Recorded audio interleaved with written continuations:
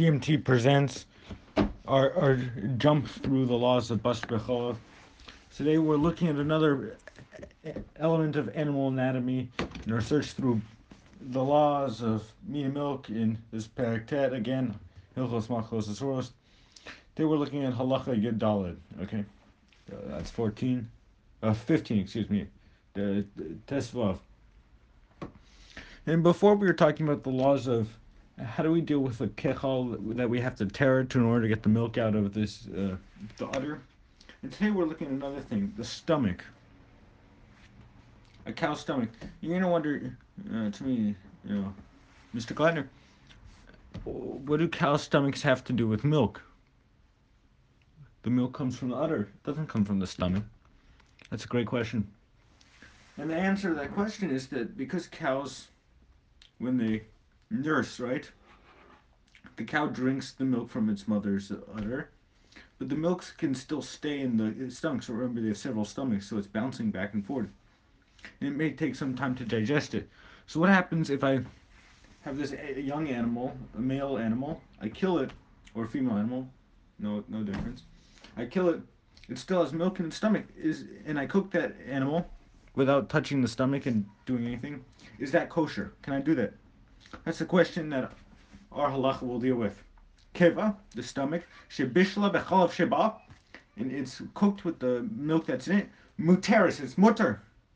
Not even the even lechatchila, no issue. She'enu cholav, it's not milk.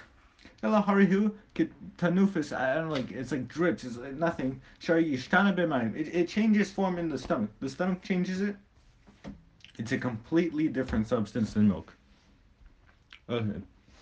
So now we're going to take a dive in the commentaries for a moment. So the Gemara, and this is Daf Kuf Tezayin in Perak Kobasar, which is the 8th Perak of Chulin. It first says in the Mishnah that the case of an animal that if a kosher animal nurses from a non-kosher animal, its stomach is usher, and then non-kosher that nurses from a kosher animal, that stomach is mutter. And then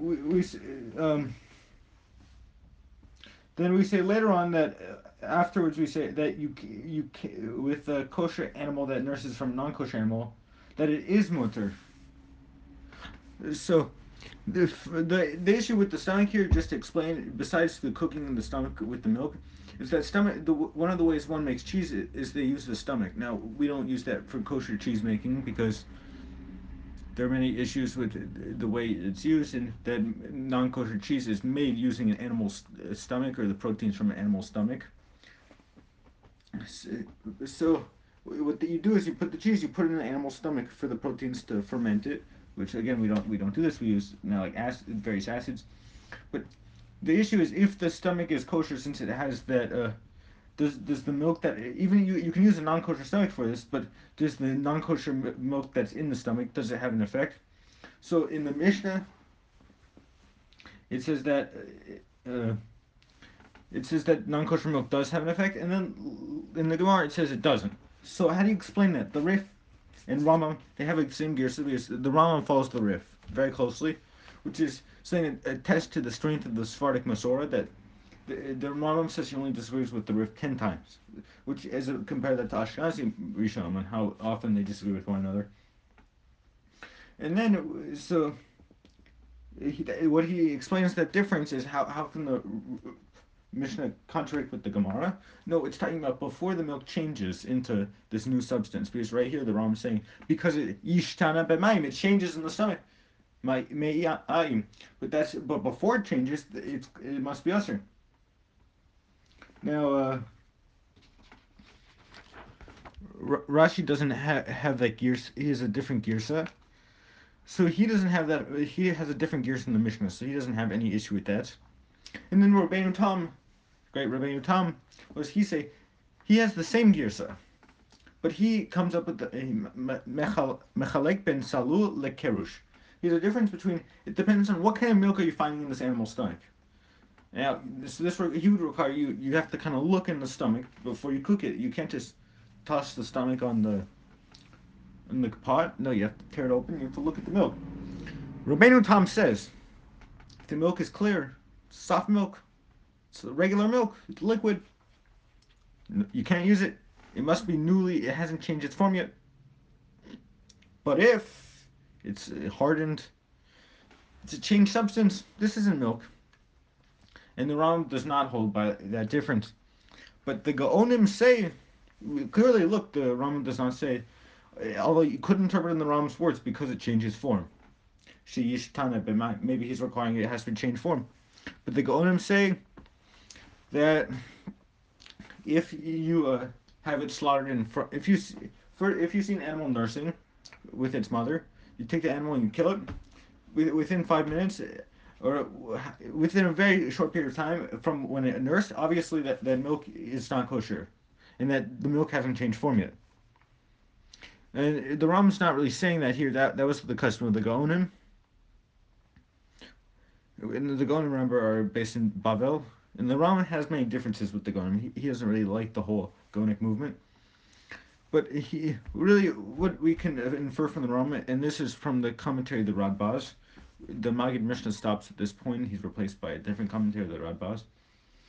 And the Radbaz says on this point that from the Rambam, it's not really, he's not, since he doesn't put forward any general rules like Rabbeinu Tam says, really it must be a Metzius issue. In terms of, like, if you can see that the milk has changed form, it's not a clear rule. It's just like, rule of thumb, you look at the milk, like, you look at the properties. It's not just if it's clear or if it's hard, like Rabbeinu Tam. So it's good that we get that over with. Weiter. Now for Psak Halacha, the Shulchan Aruch writes that it's mutter levasho lechatchila b'chalav. There's no issue, like the Rambam. The Shulchan Aruch also very closely follows the Rambam, because remember the Shulchan Aruch follows the Rambam, the Rif, and the Rosh. And if the Rambam doesn't disagree with the Rif, then he kind of has a majority, because the Shulchan Aruch posting by those three individuals, which again testifies to the strength of the Sephardic Masorah. That lechatchila, you can do it, and the Shulchan Aruch interprets even if the milk is still liquid, no issue. But he does say that there are those who asur to use milk that is liquidy, and the Ramah says that's our minhag, that we say that it's asur if the milk is liquid. We hold like Rabbeinu Tam.